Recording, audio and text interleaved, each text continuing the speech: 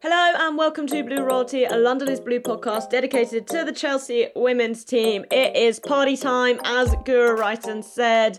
I am here, your host, Jessica Humphreys, joined by Abdullah and Nick Villaney, the lesser spotted Nick Villaney.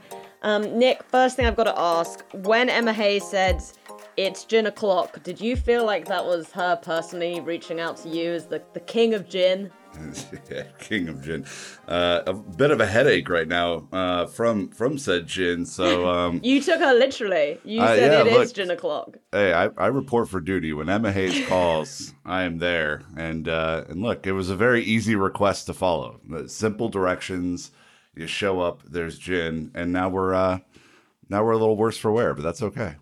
Yeah, I definitely feel a little worse for wear. I went to a house party after the game last night. Also, I definitely got sunstroke from the game because I was in the sun all day.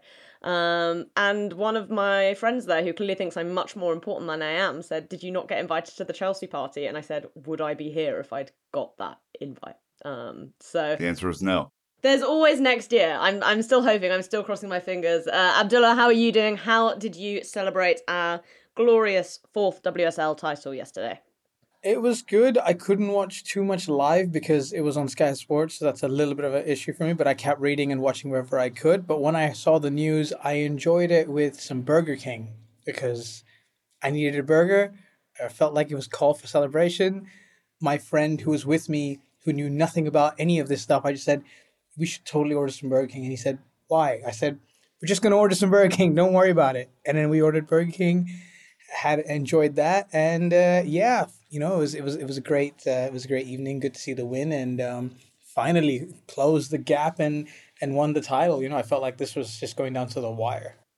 Is Burger King the same in Dubai as it is in the UK? I mean, it should be, right? I mean, it's a franchise chain. Well, you know, sometimes, like, if you go to McDonald's, like, around the world, they have, like, different bits. Do you think we should do the Burger King song with the double in it? Double, double, double, double, double, double, double, double. Do it. So I don't think we have that. So I don't think we have that over here. But no, true. I mean, there are a couple of things different. But what did I get? I ended up getting like a steakhouse burger, which was tasty. So I went all in because of the win. Great celebration. Love that. Yeah, we are here, obviously, to talk about Chelsea winning 4 in a row, a team that continues to defy expectations, to break boundaries, a team that's just absolutely delightful, Nick. And I think in a season where being a Chelsea fan hasn't always been easy, at points. you don't say. I think that might even be too kind. Yes. But how important and nice has it been to have the women's team and have an element of the club who are just very, very good at what they do? Well, so there are two parts to this. I mean, the first part is that starting this season, you knew Emma Hayes had a plan for the year, whereas on the other side of the aisle, there was not a very clear and direct plan. Like Brandon, Dan, and I were at all the preseason matches for the men's team last summer, and we were talking to our journalist friends. We sat in the 2-goal press conferences. It was very, very clear it was a mess, right? And it was very, very clear when you guys were doing the preseason episodes that there was a clear plan. Like, we're going to bring in Kadisha Buchanan. Cool. That sounds like a very good idea, right? Like, that's kind of the part is like, this was set up much differently. This was set up for success, right? And success came, which isn't a massive surprise. The other thing is that this team is just ridiculously likable. It's hard not to root for them. And I will say, slowly but surely, there are more and more Chelsea fans tuning in to what this team is doing who I think just have never had an interest in it, right?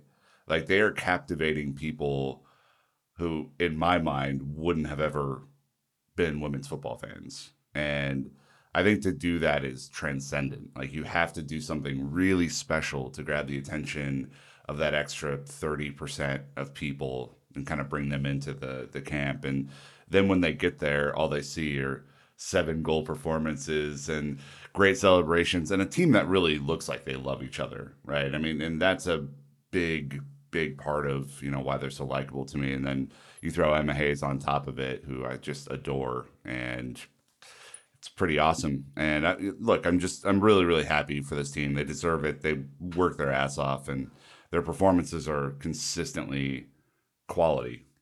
And you can't say that about the other side. And I've done a lot of covering of the other side this year.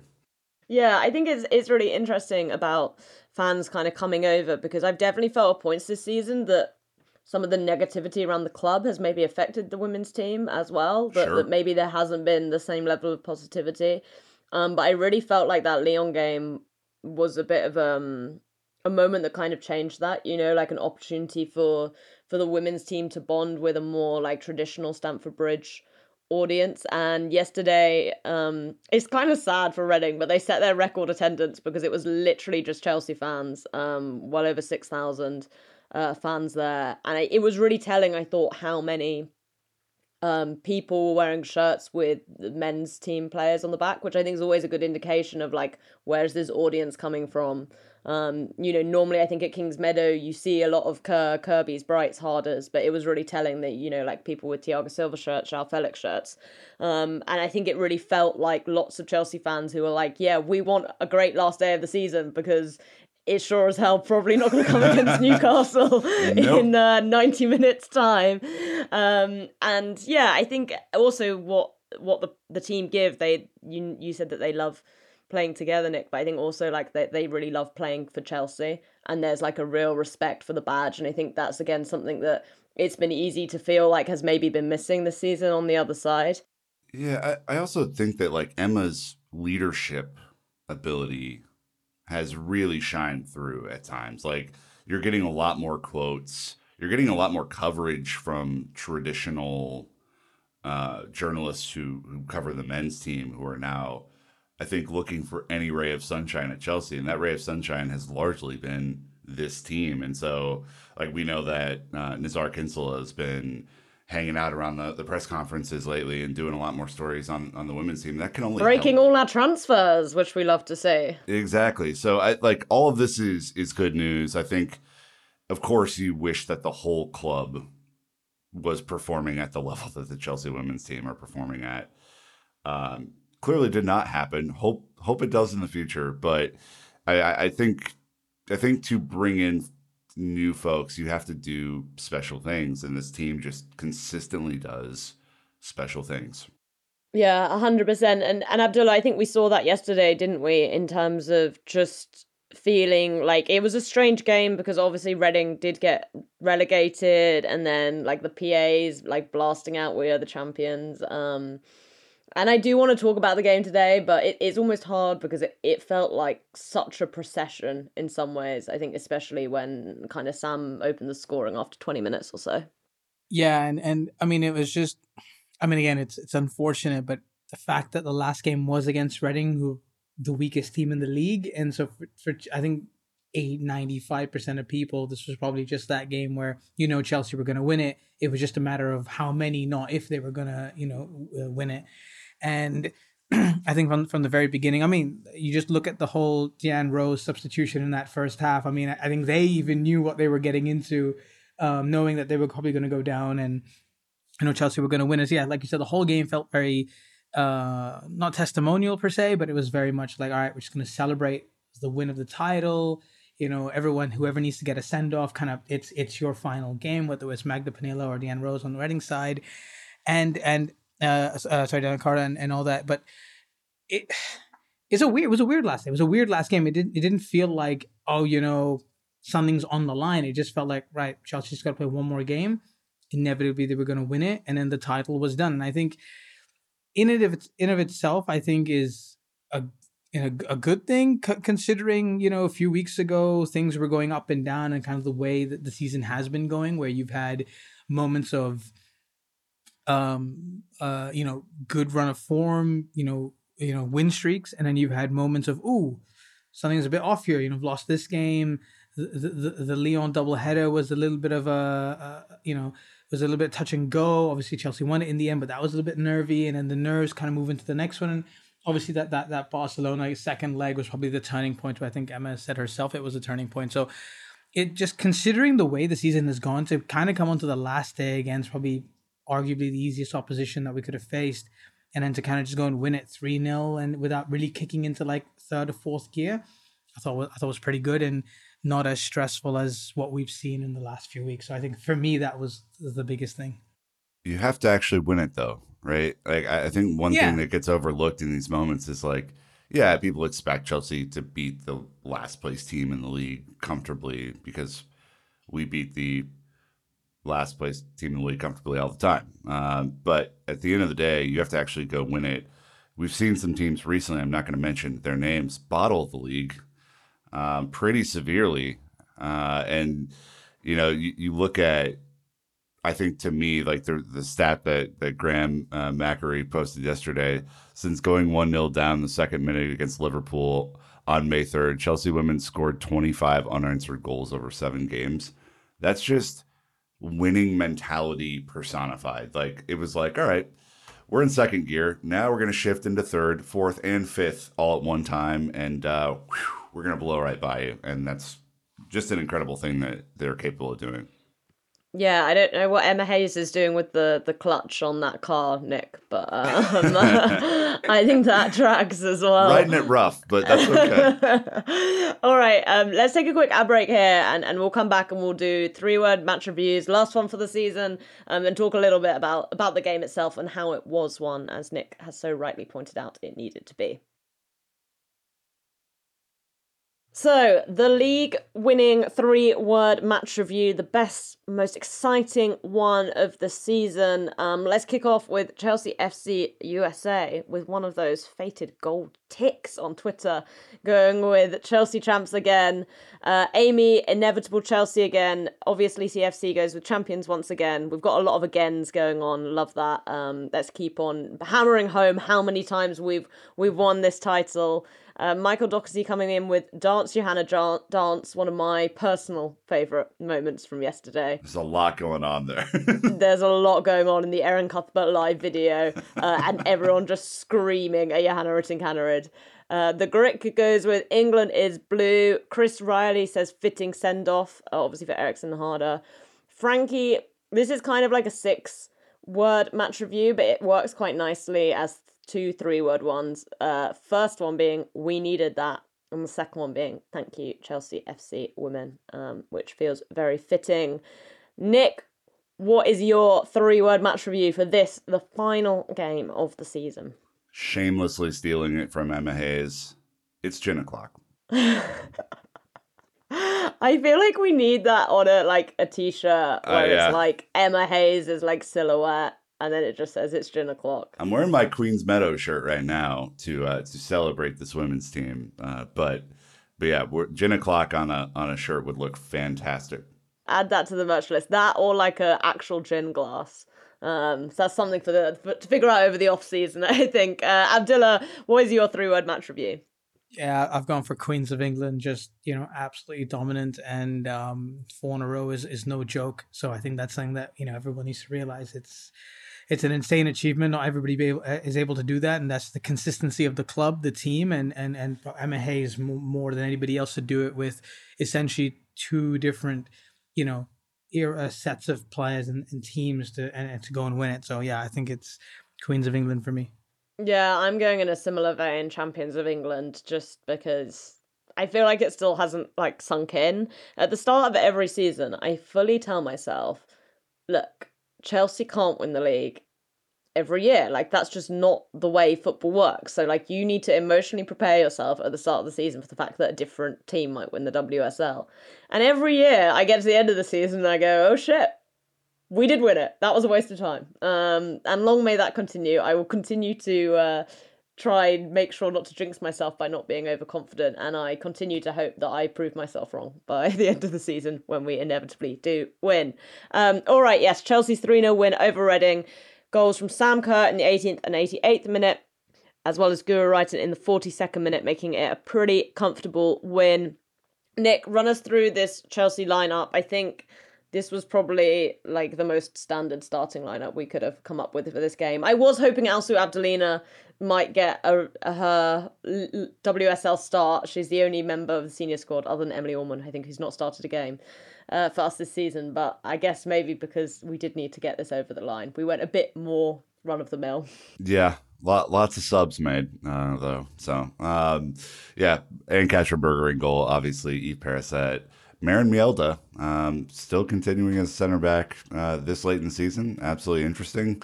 Magda Eriksson, of course, on her final match, and then Neve Charles playing left back. Sophie Ingle, Erin Cuthbert, standard midfield, and then Lauren James, Pernilla Harder, Guro Reiten, and Sam Kerr. That's a lethal front four. So yeah, pretty standard stuff. Substitute appearances from Jess Carter, Melanie Lupos, Jesse Fleming, JRK, Shankovic, and then unused subs of Musvich, Svikova, Buchanan, and Abdulina.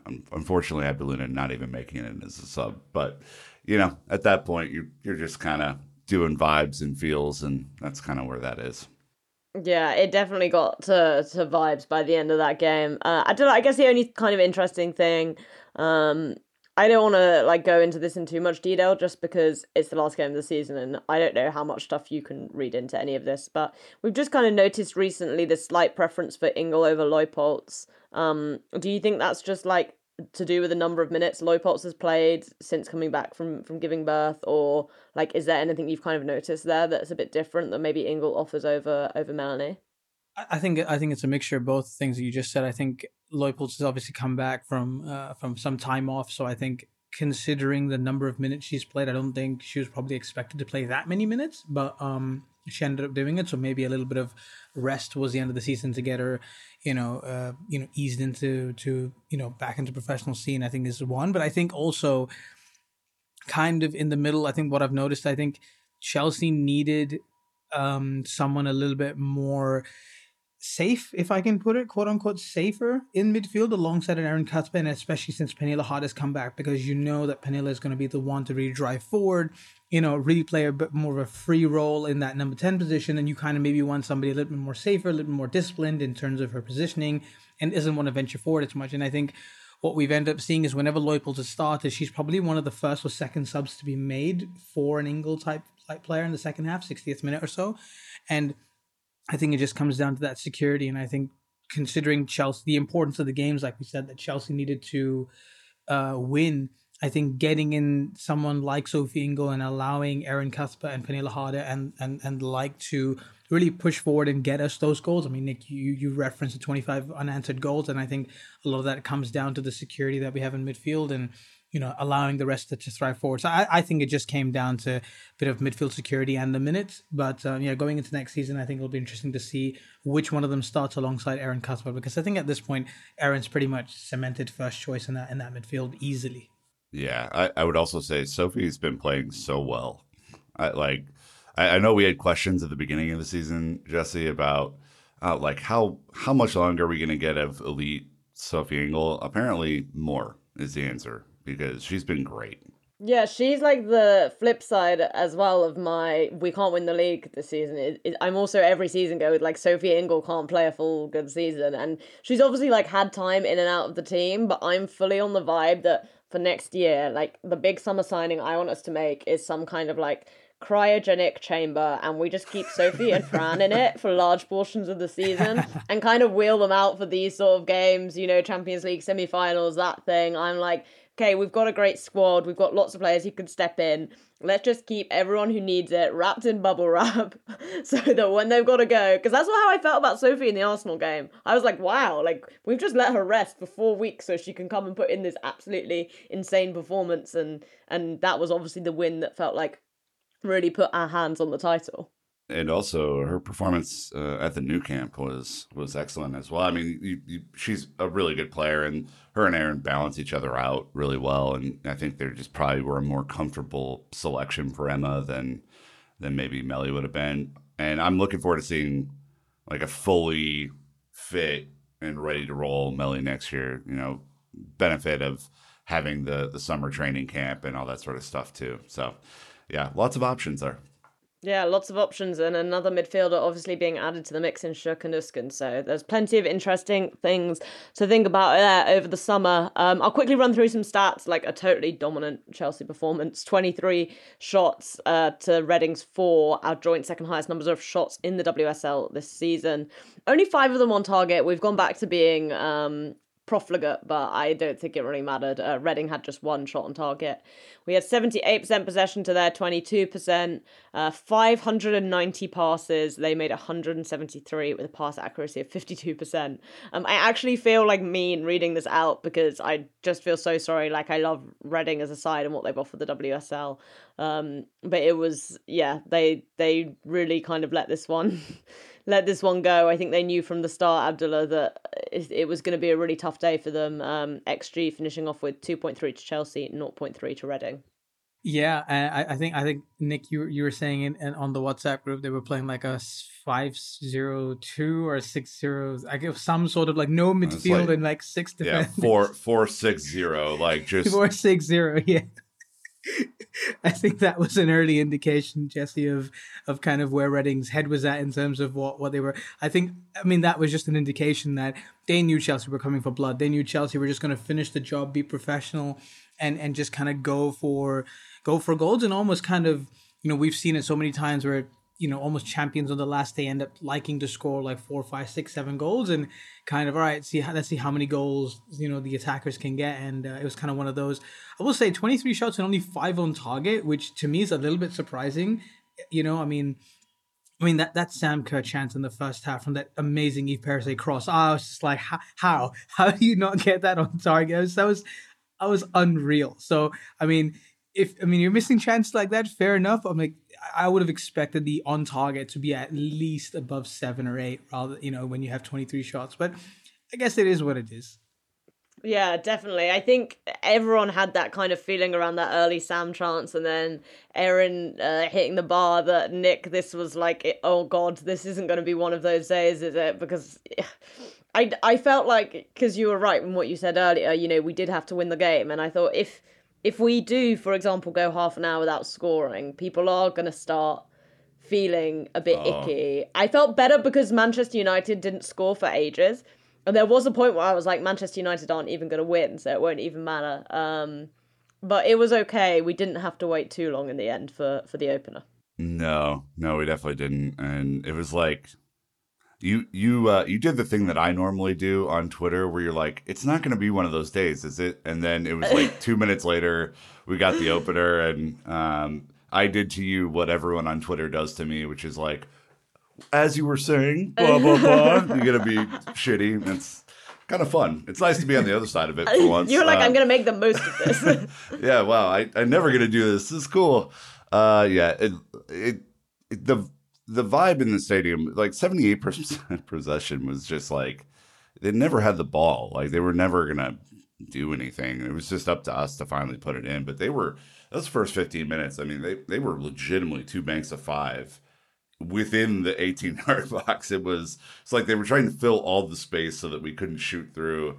And Erin didn't just hit the bar; she almost broke it. I mean, that shot that rolled in, you couldn't have hit it more sweetly than she did. They showed the replay from like where from behind her as she was shooting it, and there was just no spin on it whatsoever. Absolutely smacked it. So, yeah, I think everyone's a little nervous and whatever. That's pretty normal. But, I was really glad that, 18 minutes in, got it done. And then, the second one, you're like, this is definitely game over. Reading are not going to score 2, Yeah, that Aaron goal would have been so nice as well. I thought some of the play in and around the box, because of how far Reading was sitting back, how many players we were able to get in, was very, very easy on the eye.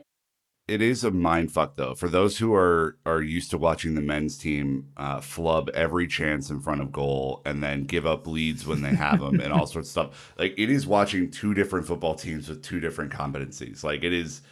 I think there are people who are taking their angst from watching the men's team this year and like putting it on the women's team, and then when they score goals, they're like, wait a minute, what? That you can do this, and you can score more than one, and you can look like you're having fun doing it. Like, it truly is. I think for those who are newer to the team, something that they're going to have to process. That's all I'm saying. Yeah, definitely. Having watched the United game in midweek, it was just nice to see that if you get a good cross into the box, someone will head it in, and that is exactly Lo and what behold. Sam Kerr managed to do. Abdullah, this like right into Kerr goal feels like, I don't know if you guys have ever seen the Duncan Alexander like famous tweet where he puts that like, I think it's like the 1999 Man United team that everyone thinks like all played together, but they only played together once. I feel like this about Guru Wrighton and Sam Kerr because that was only the second time this season in the WSL Wrighton had assisted Kerr. But in my mind, I had watched that goal like 20 times this year. Do you know what I mean? Oh my God, you've blown my mind. Like it Seriously. almost feels like how? I mean, like how many times have we seen them celebrate together as if they're the ones that have linked up, and they've got the whole like hands up in the air, handshake, whole thing, the whole routine's up. How is that only the second time? I mean, if you look at the way Guro gets that cross in, where she goes past a couple players, she doesn't even look up. She just knows she's there, gets Brilliant. in the cross, and then it's such a brilliant cross with the accuracy and everything. And you think, right, there's that chemistry, there's that there's that movement, and she knows exactly where she's gonna be. And then you find that is only the second time she's assisted. Well, okay, hold on. What about the other way around? I mean, how many times has Sam Yeah, assisted I Guro? haven't done the research on that, and I should have done. And I will say this was just in the WSL. I just looked out of interest Yeah, today, and I went through Guru Wrighton's assists. So I feel like there's been more elsewhere, but it yeah. just felt like one of those strange things. I don't know how many times Sam's assisted Guru. At Harry Edwards, Harry, I'm doing a bat thing for you. I Dude. know you will know this. I know you'll be sitting listening to this, being like yelling what the number is. The answer is yeah, yeah, Please yeah. let us know. How many total assists does Guro have this year in the league? So she ended up with 11 in the league, one off Beth Mead's record for a Ah, season. But even that's funny because she got 4 against Leicester. So Leicester in really, one like, game. it's weird. It's the goal scoring that I think's like been amazing, and that kind of takes us on quite naturally to the second goal, which was from her. Um, no more than she deserved, but to get 9 goals this season, Nick, has been, we've talked about her as an assist queen, but it feels like that's really gone under the radar. But these past 2 or 3 months, she just like has not been able to stop scoring. I don't think it's out of bounds to say that she is Chelsea's best player right now. I think there are other players who are very, very good. I think if you look at across all competitions this year, she's been the most consistent threat and hasn't gone through maybe the cold patches that some other players have gone through. To again, if you just think about her style of play, she gets intentionally isolated on the left wing, doubled up all the time, and still makes stuff happen, which makes one less defender for everyone else to have to go and get through to score. I think she's absolutely fantastic. And this was a hustle goal, right? This is pressing high, waiting for a dumb mistake to happen, and then slotting it through the goalkeeper's legs effortlessly. And we got to see the trademark babyface assassin roar at the end of it. And I think when you sum up the likability of Chelsea Football Club, yes, Sam Kerr doing flips and being shithouse is absolutely fantastic, and some of my favorite parts, Aaron doing Aaron things, but Guro is utterly fantastic. I cannot believe how much her game has evolved since she got to Chelsea, and I mean the fact that there was no one else this year that challenged for her spot at all tells you all that you need to know. Yeah, 100%. And Abdullah, I think it's kind of come as a bit of a surprise for everyone how overlooked it's felt like she's been both inside and outside the club. Sam won both Players Player and Fans Player of the Year. Um, and Rachel Daly, I think, ended up kind of winning the league's Player of the Year, and Sam obviously won the Football Writers Association one. But Michael Cox, who, in my opinion, is basically the best writer on women's football still, he wrote that Guru Wrighton was his Player of the Year, which I personally think is the only accolade I would want. I really recommend going to read the piece on The Do you get a Athletic if you haven't plaque? already. Do you get a Michael? Do you get Yeah. some sort of recognition? Come on. Yeah, Zonal exactly. marking. Yeah. Zonal Yeah, the marking Zonal awards. Marking Award. Marking Yeah, awards. exactly. But why do you think we've seen Brighton not have that kind of recognition? Michael's line was that the deserved winner was essentially the same task for the men's vote as the women's. Simply pick the Norwegian who plays for the perennial title winners. I like That's a that. great line. I really like that. It's a strange one. Honestly, I'm scratching my head around it. Not that I think Sam deserves it any less, because she's still done wonders for the team this season, scored important goals, and is still a match winner for Chelsea practically every time she steps on the pitch. But I just felt like this was Guro's season. I mean, forget the numbers. Like, just her performances on a weekly basis have been so I think she's probably been the most consistent player for Chelsea this season, regardless of whether Chelsea are winning games or losing games or drawing games. I really felt like she kind of elevated herself to becoming a key player where, you'd have Sam, when you talk about who are Chelsea's key players in terms of like pure match winners, you've got Pernille Harder, you've got, Sam Kerr. And I really felt like Guru Wrighton became one of those players to the point where you could not drop Guru Wrighton unless you were resting her for the odd game. You were not dropping Guru Wrighton, and every time again, another stat that I would like to see, and if we could find it, but I just distinctly remember Guru opening the scoring for Chelsea on quite a number of occasions, especially when Chelsea needed a breakthrough. You just see Guru coming up with a goal. I mean, that Leon first leg goal was another big breakthrough. You have that guy from outside the box. Obviously, this goal against Reading was to kind of put everybody at ease to make it 2-0. And I think it's just I think Sam was a bit more like continued scoring goals, and I think everybody was like, all right, that's there. But I honestly could not explain to you why Gur didn't win anything. I would have given her something. Like, it to me, it feels very much like Lewandowski not winning the Ballon d'Or that year during COVID, and then they were like, well, why didn't he win it? As this to me kind of feels like that, where she deserved a top accolade, and she just didn't she just didn't get it.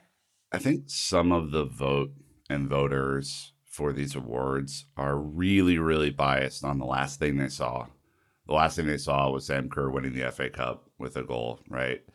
Also, both of them are insanely likable, but I think Sam is a little bit more in the public eye and does a lot more of the public stuff. And again, is like going to be the ambassador for this upcoming World Cup in 2 months' time. Like, I think there is some personality driven narratives around who the player of the year is. There's an equivalent in America for the Heisman Trophy, which is the best college football player. It's almost always a quarterback, because the quarterback is like the most important position on the field. Like, it's rare. They have positional awards for every other position. The Heisman goes to the best quarterback basically every year. That's kind of how it feels. Like, the goal scorer is gonna be the one who wins these.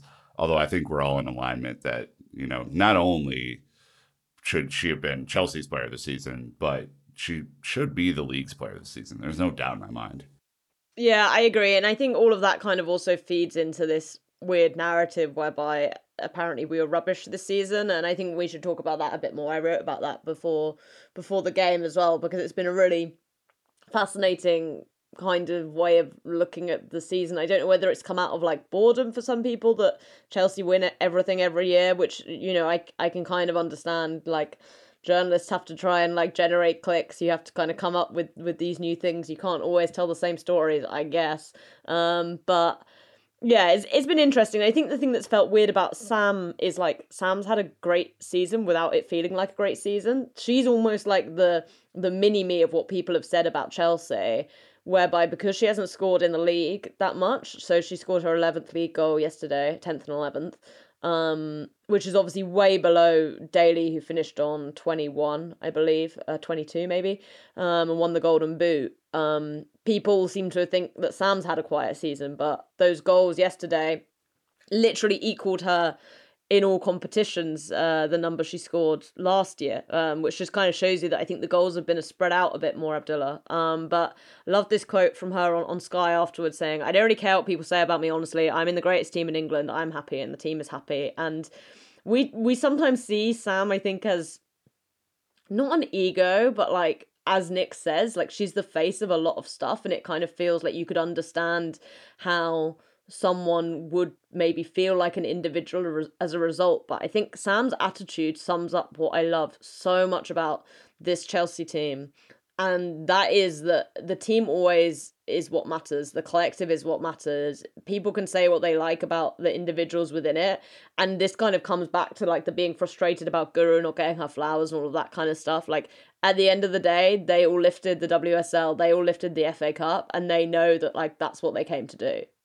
Yeah, I know exactly. And when you look at Sam on the pitch, off the pitch with the team, there doesn't seem to be any sort of individualism there. It doesn't look like she feels like she's bigger than the rest of her teammates. She almost feels like we're all equals, if not, and in my mind, she's like the type of person that will give props to a Guru Wrighton or a Lauren James or a Penny Lahada before she even talks about herself.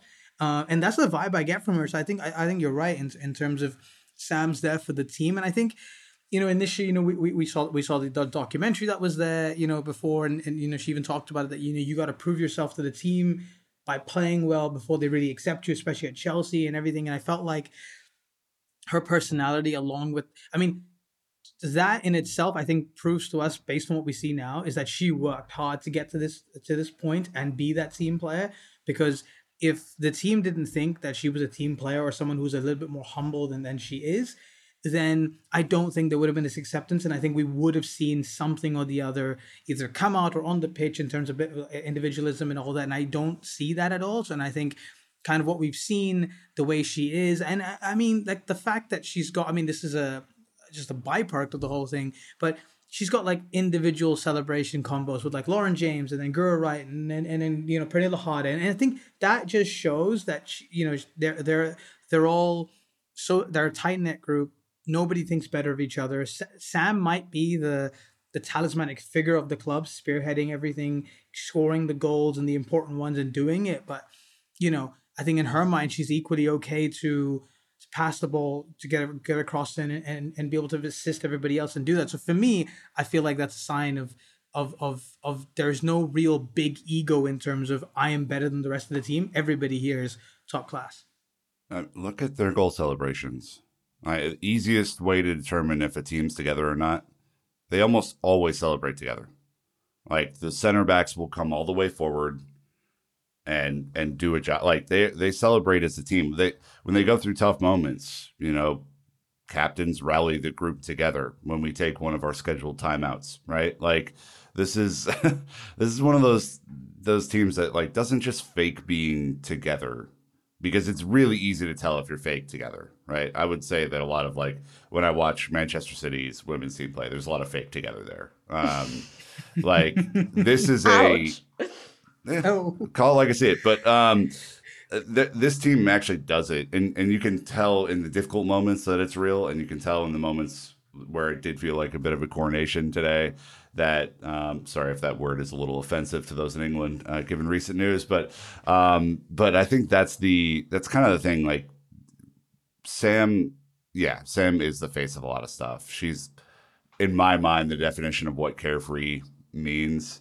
Like she doesn't give a flying fuck about anyone else, and is like responding to Twitter trolls yesterday is just hilarious. Like she had that guy bookmarked. She was waiting. Yeah, I was amazing to go back to that tweet. Killer instinct, man, it's awesome. I love it. I think it's really funny. Yeah, and it's that kind of personality, right? Which I guess comes back to what we've been talking about all the way through about why this team is so likable, and I guess in some ways it's the variety of personalities, Nick, too, because we saw sort of standing ovations from Magdalena Eriksson and Pernilla Harder playing their last games for Chelsea, and they feel like they're almost at the opposite end of the spectrum. Like they're kind of two people who you feel like in a non-footballing context would never be like friends with someone like Sam Kerr, but like in the best way possible. It's that mix that makes it work. And yeah, I thought it was really emotional when both Pernilla and when Magda came off. Millie putting Magda's medal on as well was not a dry eye in the house, I think. But yeah, obviously we saw them have their kind of like speeches and everything Kings Meadow, the last home game.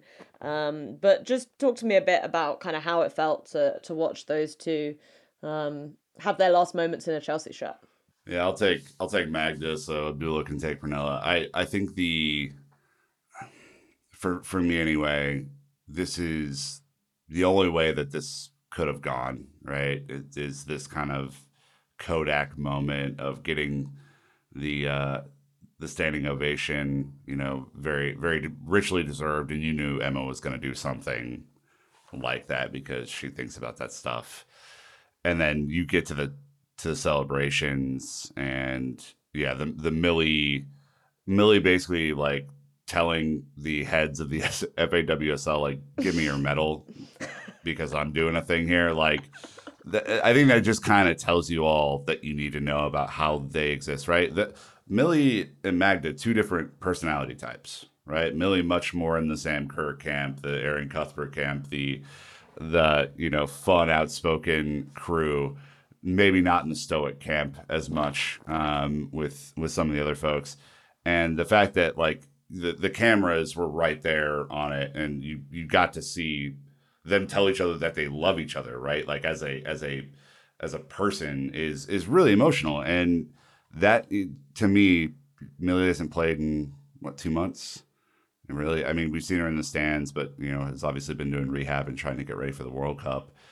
Uh, she looks so happy to be there with her team, and the fact that you got to see Fran there too, and Fran like passing, like not doing the trophy lift, like passing it to all the other people who need respect. That just shows me kind of all those things. And then you know, for as stoic as Magda's been, she's let a lot of tears go the last week, and that is incredible to see. That's like you reached the peak of your career. You won 4 leagues in a row, 3 doubles in a row. Of course, you didn't get there in the Champions League, but incredible and absolutely incredible. Not a dry eye in the house. Yeah, absolute Chelsea legend there. I mean, without even a shadow of a doubt. I think with Pernilla, it's amazing because when obviously Sam came in and we had a one superstar there, but I think with Pernilla Harder when she was linked and then she came on through from Wolfsburg, I think that was, at least for me, was a sign of like, we've got a genuine top 2 world class player coming to Chelsea. I mean, just this is the hype behind her, what she had done for Wolfsburg and in her career. Pernilla Harder is just an absolute, world class talent. And I think coming into Chelsea and being able to attract that level of talent and the impact that she had when she came in, I think was unreal. And I think we saw it this season. I think more than any of this, the a couple of seasons that she's played, I think this season is when we really felt her impact because she obviously did her hamstring early, in the winter of the season, and when she's come on in the last month or so, kind of coming back to play for Chelsea, just seeing the impact that Pernilla Harder has on this Chelsea side, and the way Chelsea are able to break teams down, get those breakthroughs, and the way they operate is totally different. And it's it's a hell of a job to replace someone of that caliber. And while she's been there a much shorter time than Magda Eriksson, I just don't think we can ignore the impact and the kind of the effect that she's had on Chelsea as a football club and Chelsea in terms of their performances and in terms of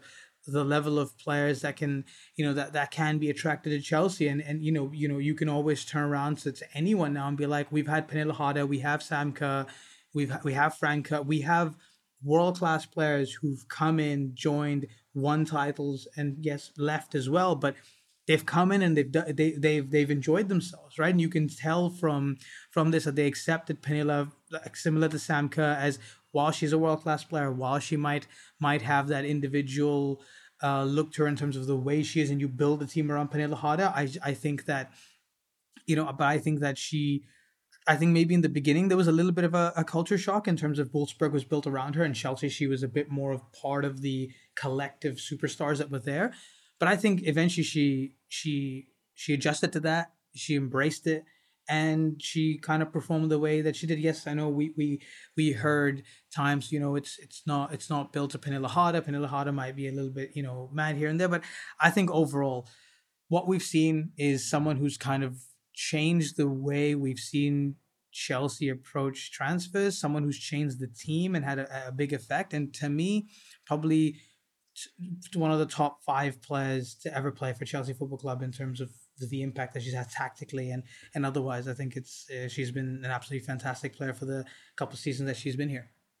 It's very hard not to feel like constantly like the Pep Guardiola "we cannot replace him" gif, which is always weird because that was like, it obviously wasn't sarcastic, but like everyone knew that Pep was done with Aguero, so that's why it was like a bit weird. But that's literally just been me on repeat about Magda and Pernilla in terms of their impact, especially I think Magda on the team. But okay, I think this is a good place to take a quick ad break again. We'll come back and then I'm gonna get the guys to let me know what the highlight of the Chelsea celebrations was.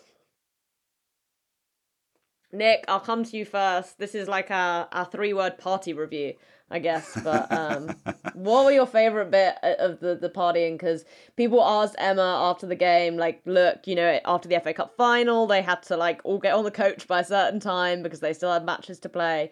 Emma said she was going to be buying the shots last night, and it certainly looked from Instagram like that she kept her word on that one.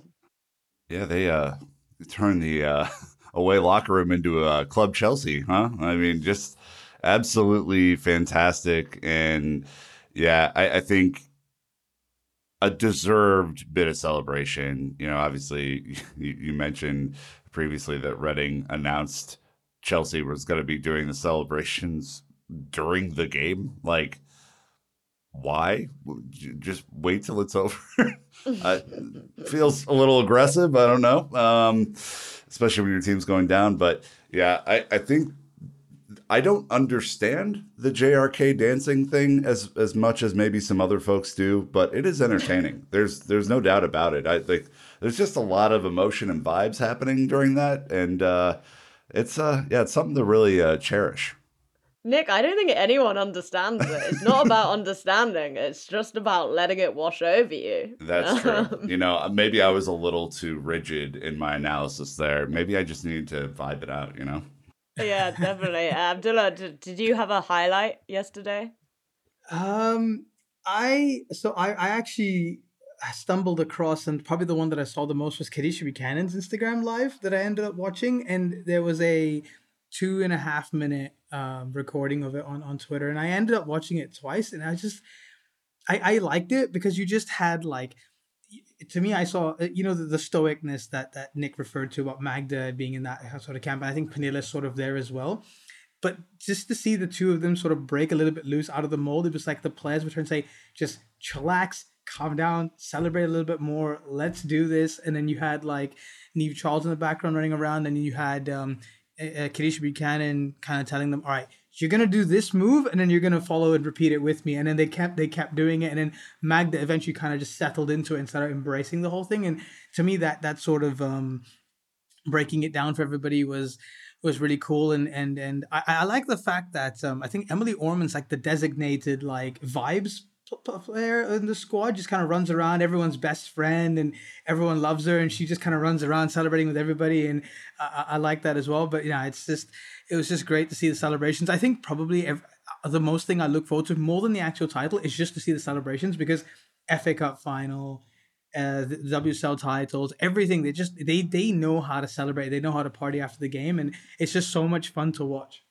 The speed with which I clicked on the notification from Instagram saying Erin Cuthbert is starting a live video, like, wow. Because I was waiting, I went with Flo Lloyd Hughes, and so she had to do post-match, and I was like, I'm ready to take in all the vibes in the sun. My highlight was Guru Wrighton having to repeatedly explain to Emma Hayes what an Instagram live was, and that Kadisha Buchanan was broadcasting her, I think to limited comprehension Oh still. man.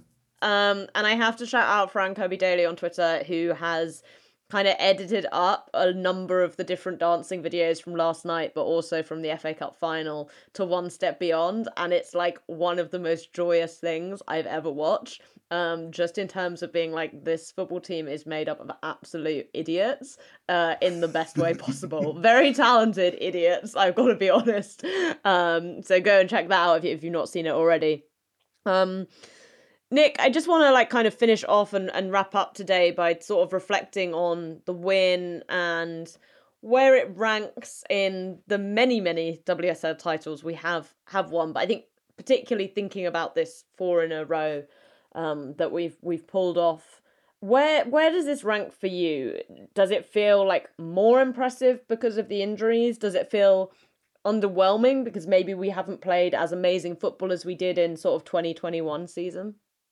It's a good question. So I was thinking about this, right? I think there are kind of there might be two schools of thought. Maybe there are more. I think, given the context of Chelsea Football Club this year, the amount of change that has happened, the amount of injuries that have happened, the amount of, I think, just negativity writ large. You mentioned this earlier in the show, that you could easily rank this number one.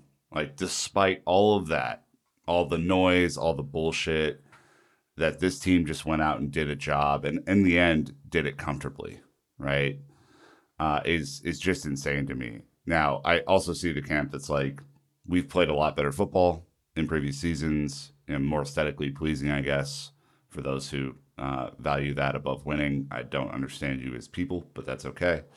And maybe this isn't their favorite, but I think the narrative that went into this season, the fact that Chelsea had among the hardest routes to the Champions League final that anyone could have anticipated, and didn't quite make it. In fact, there was disappointment again in the League Cup, right? And unfortunately was there to see that live. um, you can easily rank this up there. And I think, maybe to Abdullah's point earlier, the second leg Barcelona match where you ended their winning streak at home and the team really looked like they were ready to accept that challenge finally.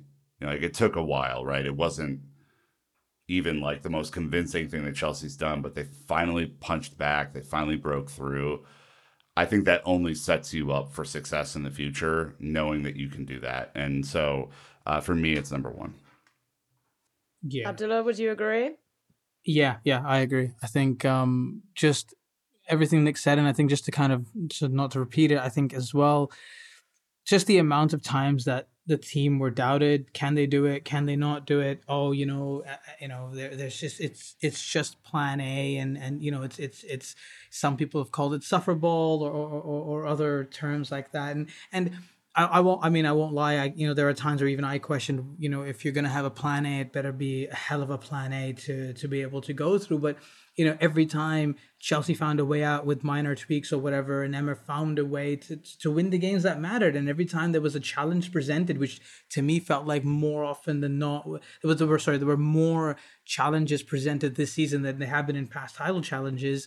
And the fact that Arsenal and Manchester United were in a very tight race up until the last day of the season, to me, because usually we've seen it's just an Arsenal or just a Manchester City, and then maybe sometimes it comes down to the third last week and you kind of know from there who's going to win it.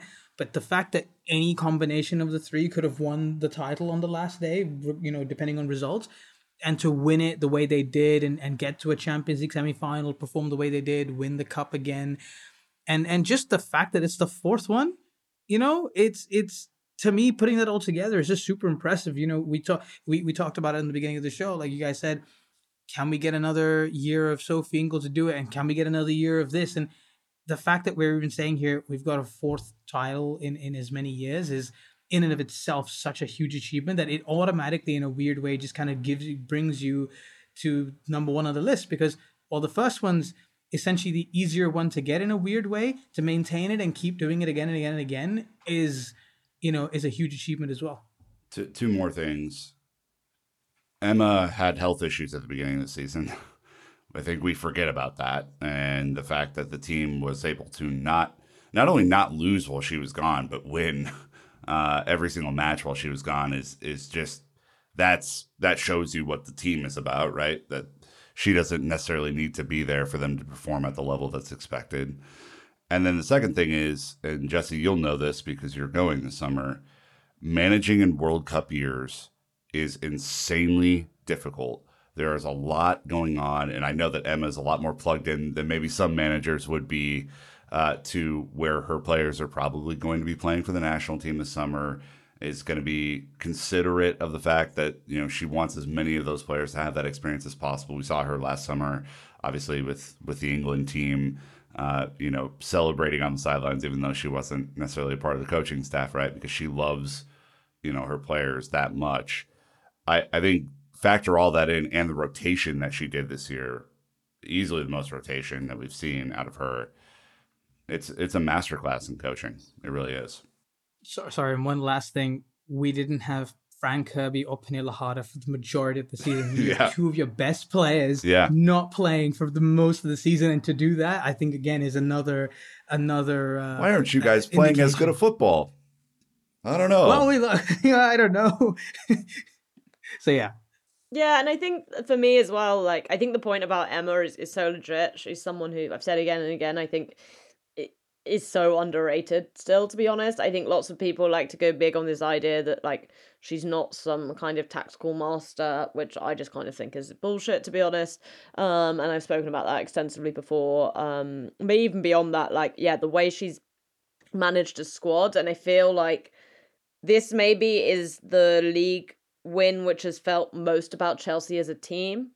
And that comes from missing players like Harder and Kirby, but you know, in the past we've really had players like, whether it was Beth England or Sam Kerr or Fran, or like kind of any combination of those people, like they've been the ones who've really taken the plaudits. But you know, I was even talking to this artist guy who, like, he does like title winning posters like for the squad, and he did one last year for Chelsea, and he was like checking with me on the one for this year, and I was like, it's so hard, because I was looking at it and I was like, just doesn't feel right to put 11 players. Like, obviously the design is you put 11 players in your formation, but I was like, I don't feel like I can say like fairly like what was our 11 we used this season. You need the Avengers poster with everyone. Yeah.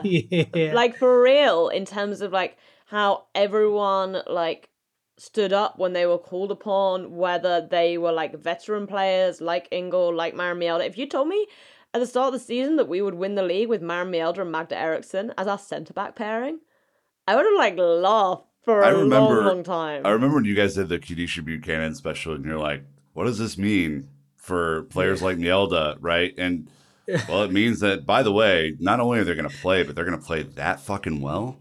Yeah. I mean, that's incredible. Mm-hmm. Exactly. And then equally you've had kind of new players coming in. LJ, obviously the standout, even though she was here last season, but Chankovic, Kanarid, all of these players, Perisic, who've like come in and really played like an exceptional role. I think what's amazing is, one, it was a record points total, which feels like it's really gone under the radar. No one's talking about it because it's Chelsea, but that's fine. We'll say it out loud for the group. Yeah. And all I can say is, like, if people thought we were bad this year and we set a record points total, I'm really fucking sorry for the rest of you next year. Because Jesus Christ, like, what? This was the down year? Okay, cool. And much like Arsenal in the men's Premier League, you've never had a better shot to get us than this year. And I cannot believe, given all the context, even with the World Cup, even with kind of a goofy schedule next year, I can't believe that Emma's not licking her chops to go and absolutely toast the league next year, because Arsenal, as it stands, are not getting better. United are talking a lot of shit, but haven't ever done anything about it. And City are a clusterfuck of epic proportions. You don't really know what you're going to get out of them on any given day. So it's like, is it Villa that maybe has the best chance? I don't know. Like, really, it's difficult to say. But yeah, record points total, record wins, 25 unanswered goals at the end of the season. But we're not good. So just remember that.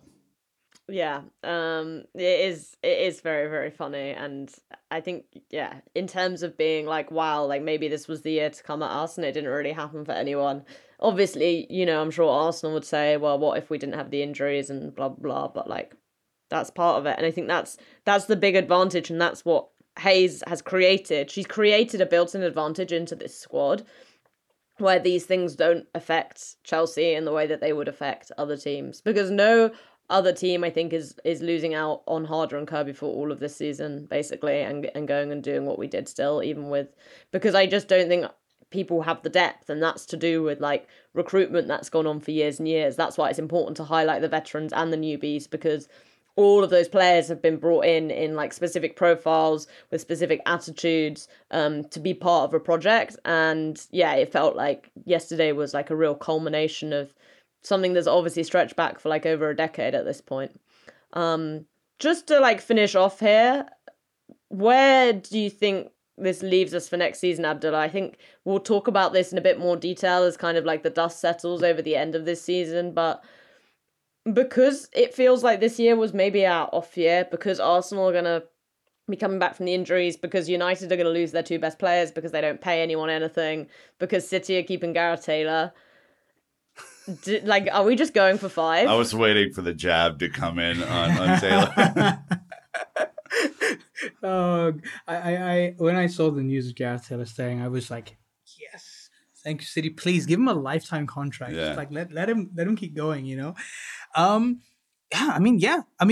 think if we're going for initial reactions, I would say the 5th title is not out of the realms of possibility. And considering the rumored and already confirmed transfer targets that Emma and the team have already made / going to make, that just potentially puts us at another level, for again with the down year, and we end up signing positions and players that are required for this team to progress.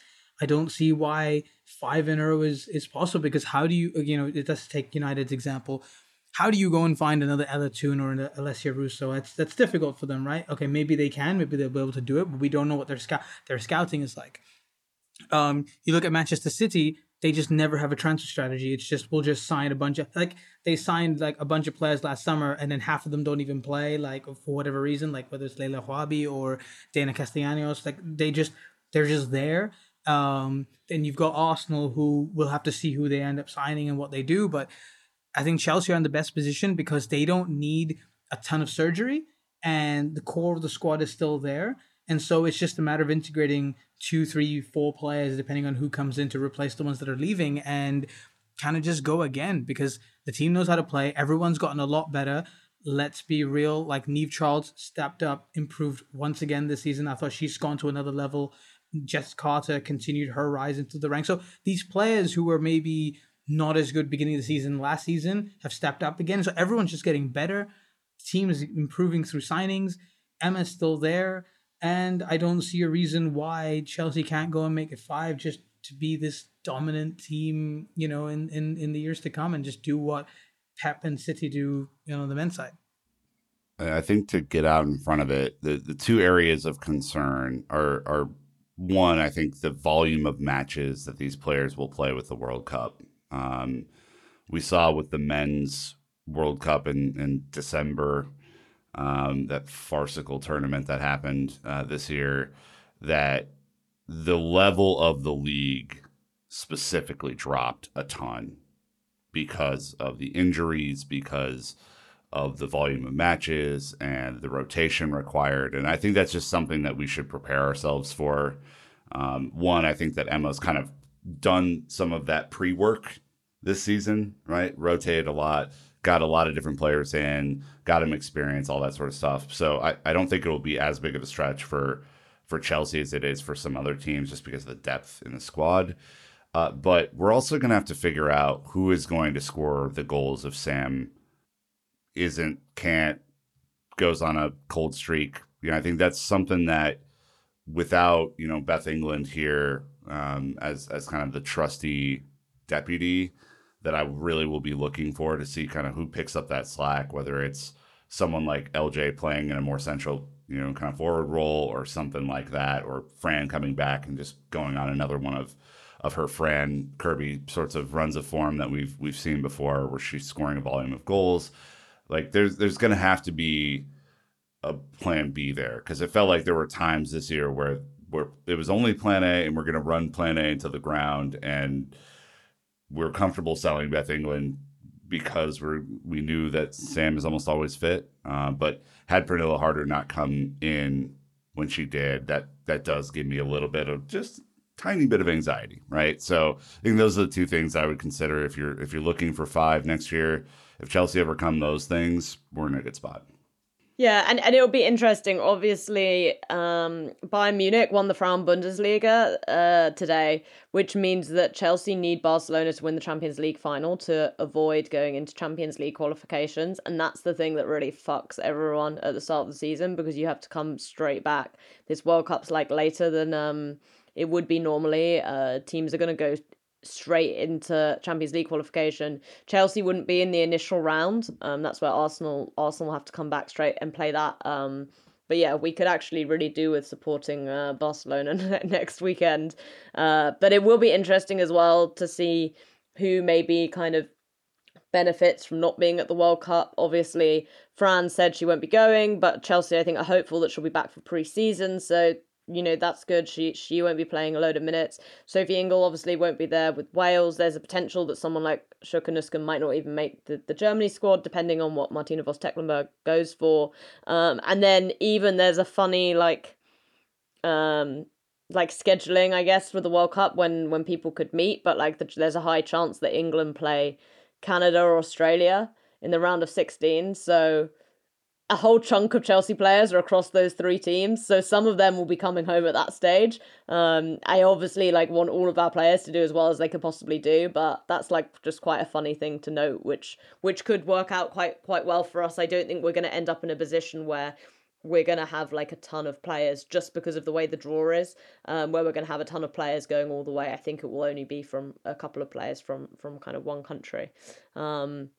So yeah, but obviously we will be across lots of all of that stuff as we head into the summer. I'll just wrap up the last day of the WSL for anyone who kind of missed it. Obviously we won 3-0. Manchester United did manage to get their win in the end. They beat Liverpool 1-0. It looked like something hilarious could happen with Champions League qualification, because Aston Villa beat Arsenal 2-0 and Man City were 3-0 up against Everton at one point. They needed an 11-goal swing to overcome the goal difference, but it didn't happen. Everton scored twice, so they won 3-2 there. Leicester City won 1-0 against Brighton, so regardless, Reading would have been going down, whatever had happened against us, and West Ham finished off the season drawing 2-2 with Tottenham and promptly sacked Paul Konchesky this morning. So the table finishes with Chelsea in first, that record points total there, with 58 points, 19 wins, 1 draw and 2 losses.